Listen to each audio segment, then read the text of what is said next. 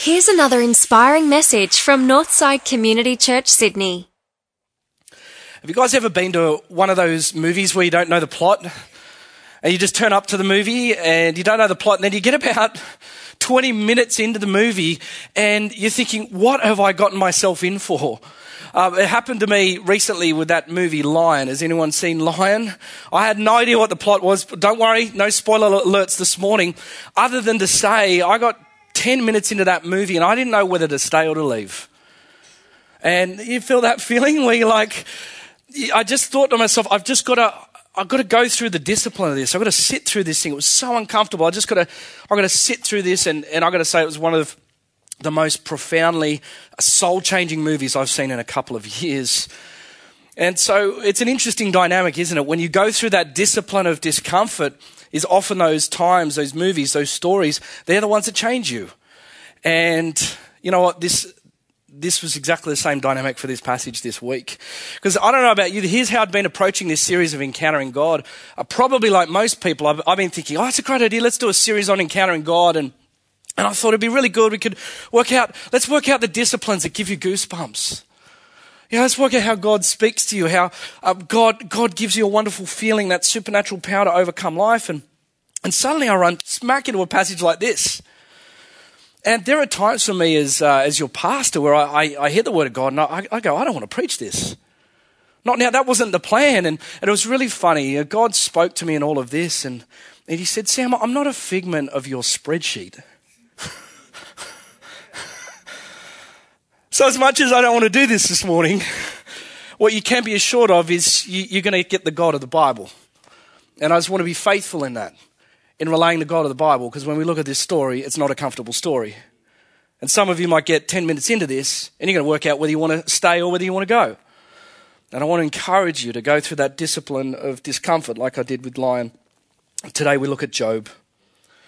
Job and his story. Man, you guys are getting your money's worth out of me this morning. 38 chapters, 42 chapters. I've had to summarize. Here goes the story. If you know Job, there's this great little wager that's happening between God and Satan, a fallen angel. And it's the question that will hang over the whole passage. It's a question that will hang over you and me this morning as we encounter this. Satan tests God. He says, you know what? Does Job love you for you? Does he really love you for you? Let's have a little wager. He says, the way I'm going to work this out, Lord, is give me Job. Let me rip everything from him and let's see. And so what you see is God unfolding a little bit of the leash, just bit by bit. Then we have the first part of the story where it comes in and Satan is allowed to attack Job, but God says, I'll let you do this, but not that. Goes in, and as the story goes, Job's standing there at home, a messenger comes up and says, all your cattle are gone. And then another servant comes up and says, all your livestock is gone, all the farming is gone. Then another one comes up and says, all the family is gone. And then to make things worse on top of that, they keep going through the wager. God says, yep, you can do this, Satan, but only this much. You can do this, keeps letting the rope out in Satan. It says you can go and do a little bit more, and then Job's health gets attacked. He's literally sitting in ashes, scraping the sores of his pus off. No livestock, no home, no family. His wife and his kids gone. Now his health is gone. And he's reduced to this solo, lonely man scraping pus from his skin. And so then from there on in, chapter 3 to 33, there's this massive argument that ensues between him and a bunch of dodgy friends. And at the end that we read from, it's somehow, the story ends, my ears heard of you, but now I see you. Now the summary of all of that is that Job goes through this incredible suffering and he encounters God. And here's what I want to preach this morning, that one of the main ways that you encounter God is through suffering. I really wrestle with this. It's like, did you hear of that guy up in the Gold Coast, the celebrity chef, Matt Galinsky? Will you hear his story? That he goes to bed on Christmas night. And as he's sleeping next to his wife, his 3 little girls have obviously had all the presents and paper strewn everywhere from the Christmas day that had been. They smelt something. And they ran out and the Christmas tree lights had caught on fire. And so his wife rushes back down the hall in order to go get the twins and their youngest daughter. And And the fire is so ferocious that by the time it hits, his wife is trapped in there, and he runs out of the house and he runs back in desperately to save his wife and his 3 little girls, and he's burnt to 80% of his body, and he comes out of the house, he collapses, and he's so badly burnt that he awakes from a coma months later, and someone has to break the news to him that on Christmas Day, because of a set of dodgy lights, he's lost his wife and his 3 precious little girls. How's that fair? And here's the thing that's bugged me about this passage. If I can use Galinsky as an example, here's what bugs me if we substitute him as a modern day Job, is the way that God treats him, the way that God treats Matt. This is like Matt waking up at the end of his coma after 8 months, and he sees God at the end of his bed. It's like, thank goodness you're here, Lord. And here's the thing that really bugs him. Not only does he not give him any comfort, but the Lord doesn't give him any answers. This is not how we expect God to come in. God shows up. Not only does he not give him an answer, more than that, he gives Matt a tongue lashing for an hour when he complains about his situation. This never seemed right to me. This is incongruent with the New Testament God of love, and this just does not seem right to me. And yet, the profound thing of this is that when this happens, Job is profoundly changed, right? What we see in this is why it's the God of the Bible, not a Sam spreadsheet, that we have God the confronter. God is a confronter. And so, of course, this sermon's about suffering. That's implied that you'll encounter God through suffering. But what do we learn from this? What do we learn about how we encounter God in this way? And I've got to say this morning, if you want to encounter God, this morning you need to be aware of your approach to God and to suffering. The second thing you'll need to do is you'll need to accept his argument. And the third thing is that you'll need to be transformed by his silence. Be aware of your approach, accept his argument, be transformed by his silence. First of all, you need to be aware of your approach to God in suffering. What we see here is 2 really wrong ways to approach God. Approaching God's like trying to land a plane. You know, a plane approach is so precise. You've got to be on the right plane. And if you don't approach God in your suffering in the right way, you won't encounter him, first off. And we see here, Job chapter 2, verse 9. Here's the first wrong approach. His wife said to him, "Are you still maintaining your integrity? Curse God and die." So here's the first approach, what she's saying. The first approach to suffering is, it's God's fault. Blame him. And he then says to her, the very next verse, he says, well, you know, you are talking like a foolish woman. I love that. That's some great marriage advice in all of that. He says, you're acting like a fool. He didn't say she's a foolish woman. He said, you're just acting like an idiot. You're not one, darling. But Job gets it right. You're acting, curse God and die, that's foolish. Then you get the 3 mates, Eliphaz, Bildad, Zophar. And through all of their arguments for 30 chapters, here's the summary of one of them, Job chapter 4, verse 7. Hey, Job, look, here's the thing. I've never seen an innocent man perish like you. Now, can you see what a passive-aggressive slap in the face that is? What's he really saying? He's really saying that what some dodgy Christians say in churches when their friends and people are going through suffering. You ready for the line? There must be some sort of sin in your life, right? That if you're going through, you must have sinned somewhere. Like, I can't pick it because you pray, you go to church, you're in Connect group, you're doing the Wiki Church thing. All this stuff's happening hey, there must be something that you're not telling me. What's really going on? That's what Eliphaz is saying. The other approach is then blame yourself, right? Blame God, blame yourself. Here's where Job gets the trajectory right in the landing. He's absolutely on the runway. He's neither of these. He gets in and he says, curse the day that I was born. He's saying it's not God, it's not them, curse the way I'm born. They're saying, one saying hate God, the other saying hate me. One saying blame God, one saying blame you. Job goes right down the middle of the runway. And he says, I curse the day I've been born and I've been cut off if I could just get in front of the guy. And here's why he's not 100% right, because chapter 23 verse 3 says, if only I knew where to find him, if only I could go to his dwelling, I would state my case before him, and I would fill my mouth with arguments, and I would find out what he would answer me, and I would consider what he would have to say. Anyone ever felt like that? Man, if I could get in front of him, I'm going to give it to him. Ironically, Job is that verse there is actually really the turning point of modern day skepticism towards Christianity, if you want to know a bit of the history. Diarmaid MacCulloch, the professor of theology at Oxford University, tells the story in his documentary in the history of Christianity, Out of the Bar, in which C.S. Lewis wrote a book called God in the Dock. And what he said is, up until the 1700s, every member of society approached God as if they were approaching a judge, with a reverence and an awe and a respect. And there has been a turning point in the 17th century, in the Enlightenment period, in which C.S. Lewis says, now it's God in the dock. That our Enlightenment society has just built it into us, that we now question him. If I would get in front of him, I would fill my mouth with words. I would hear his case. God's in the dock. So you've got to be really careful with your approach. What's your approach to God when suffering hits?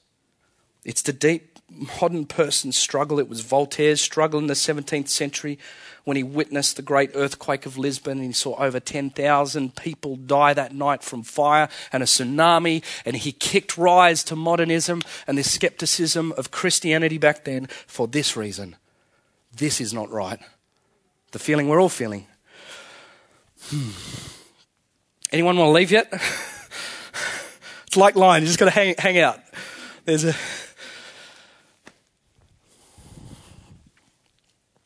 Second thing you've got to do, this is why I'm going to take it even a little bit deeper, and it's even more uncomfortable than the heat we're feeling around us at the moment.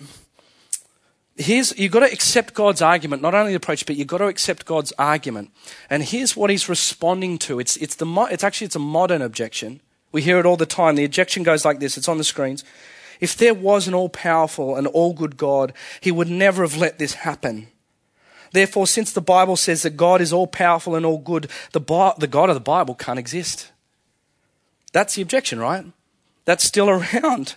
And you know what? Here's the one place where we actually get God's rebuttal to that, that objection. This is where God gets to answer back from the dock, if that's where he is. Chapter 38, verse 4. He said, where were you when I laid the earth's foundation? Tell me if you understand. Who marked off its dimensions? Surely you know. Who stretched a measuring line across it? On what were its footings set? Or who laid its cornerstone while the morning stars sang together and all the angels shouted for joy? Who shut up the sea behind doors when it burst forth from the womb? When I made the clouds its garment and wrapped it in thick darkness? When I said, this far you may come and no farther, here is where your proud waves halt. Oh, that is poetic, isn't it? But do you hear what God's saying here? God's saying what the director in the movie Staying Alive said to the New Yorker, Tony Manero, when he walked out of the dance rehearsal. He said, what'd you ever do? What'd you ever do that meant anything? Right? Manero was just a chump dancer. He'd been raised into the ultimate opportunity for him to shine on the stage. The director is given that chance. Manero's about to walk out on it. And the director said, what'd you ever do? You've done nothing. That's what God's saying. It's blunt and it's the confronter. When we're lifted up into this, God says, what'd you ever do? Verse 38, verse 2. Who is this? I love this one. Who is this that darkens my plans with words without knowledge? What do you know? You're darkening my plan with words without knowledge. You know, it's a bit like a 7-year-old going out to the control panel of NASA at Cape Canaveral out there as they're about to launch a space shuttle and waltzes into the room to the mission director and he says, that's never going to fly.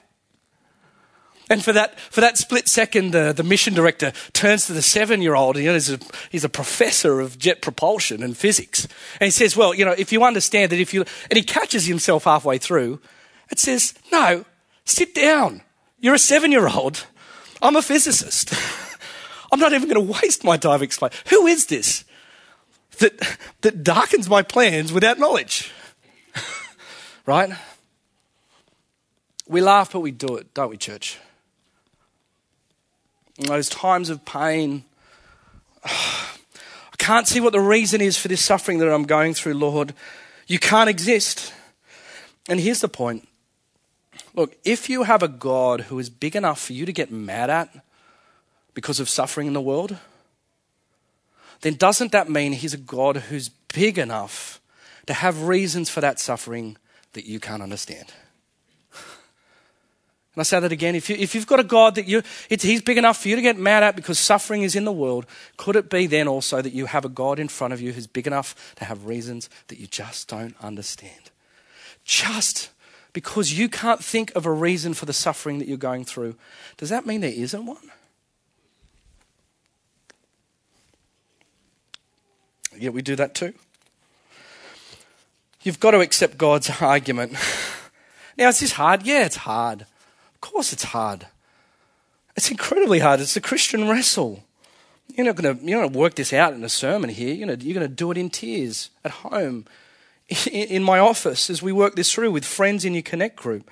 But the lesson here is either there is no God and you can't complain about it, or there is a God who is the creator of this universe and is beyond it, and we are just darkening his plans without knowledge. We've got to wrestle through that. That's tough. But you've got to accept his argument. Here's the third thing that you need to do if you want to encounter him. Notice all of this is still like landing, by the way. You've got to get through each if you want to get to the next. So we're about to land here in the depths of how you work through suffering and get to the point where you encounter God. You know, what is really significant is when you look at not only what God says in his arguments, but what God doesn't say. What is fascinating in all of this is that God actually shows up. He has a meeting, he shows up, they have a big discussion, but God doesn't give Job the reason for his suffering, which is really interesting because, let's go back to it, class, we know the reason, don't we?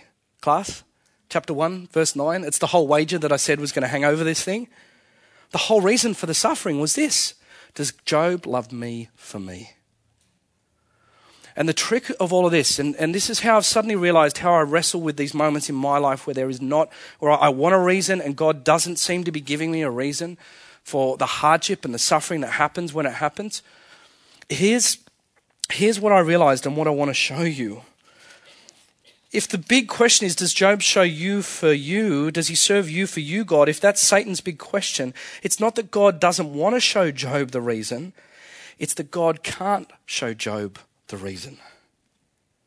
And here's why. Like I've had people say to me, if I could just understand why God is putting me through this, then maybe I could worship him and I could hang in there with all of this. Or here's another way to phrase it. When we have those moments with friends and we pray with them and we say, you know what, just hang in there because one day there's going to be a glory out of this and God's going to make sense of all of this. And what hit me is I've said those phrases before at the back of the auditorium. And in light of this passage, God said to me, hang on, what if I never show them the answer? Because I never showed Job the answer. And I'm like, well, why? Hang on, how does that work? What is that, God?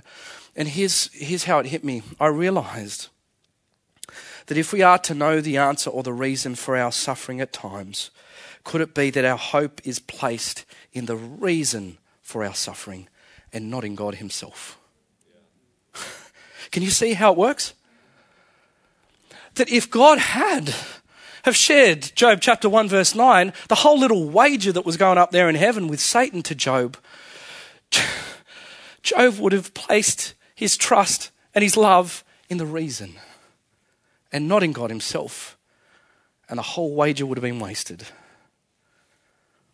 Friend, I don't know with some of the suffering that you're going through, I don't know whether God will ever give you an answer. And this is the deep, deep wrestle. I said, you've got to land this. This is suffering 301, by the way. There's 101, 201, 301. This is third year university suffering at this point. I don't know that he will ever necessarily give you the reason, but the whole point is this. You can't become the sort of person that loves God for God if you've got a reason.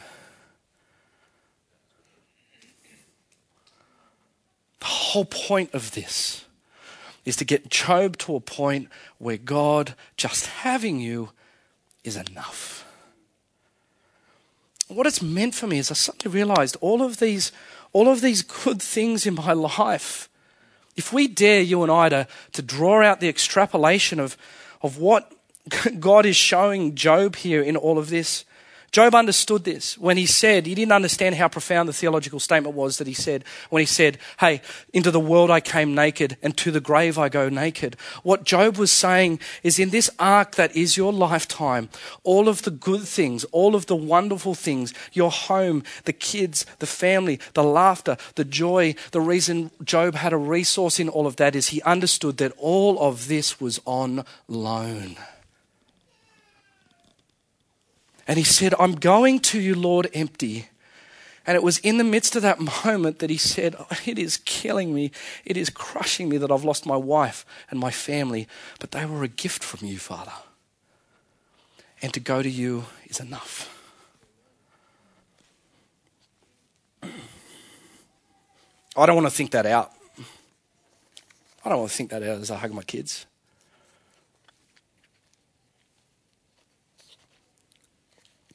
But Christians live with a resource to move beyond the denials of a veiled stoicism that says when we lose our little ones and when we lose our loved ones, I'm just praising Jesus. And we smile.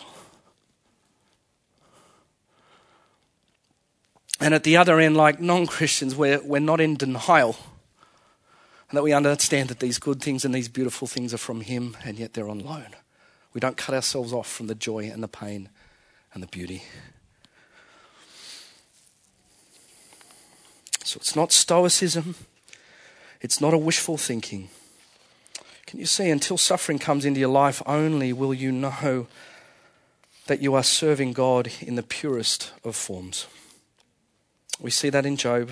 And how does he get to that point where he accepts him for him? It's in the wonderful storm. In chapter 9, verse 17, Job says, I'm actually afraid if God shows up, he'll crush me as a storm. The word there was a whirlwind or a hurricane.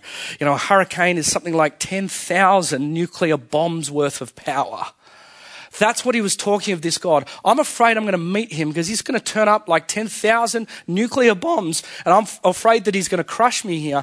And when he does encounter God, and God speaks out of the storm, chapter 38, verse 1, it is profound. When he speaks out of it, it says Yahweh spoke out of the storm. And what is fascinating is that they don't use the word Elohim for God, which was traditionally used. And in fact, it's a different name for God than they use for God when he's speaking to Satan. When God speaks to Satan, it's a word used to reflect a superior speaking to a subordinate. But when they use the word Yahweh, we have a picture of a friend speaking to a friend. And suddenly the whirlwind, the one of which he's got all this angst against, the one that he's going to give it to in the dock, comes to him in a 10,000 nuclear bomb whirlwind, and he says, friend. And it's that moment that Job says, if I'm right with you, then all is right. Ever had that with a friend?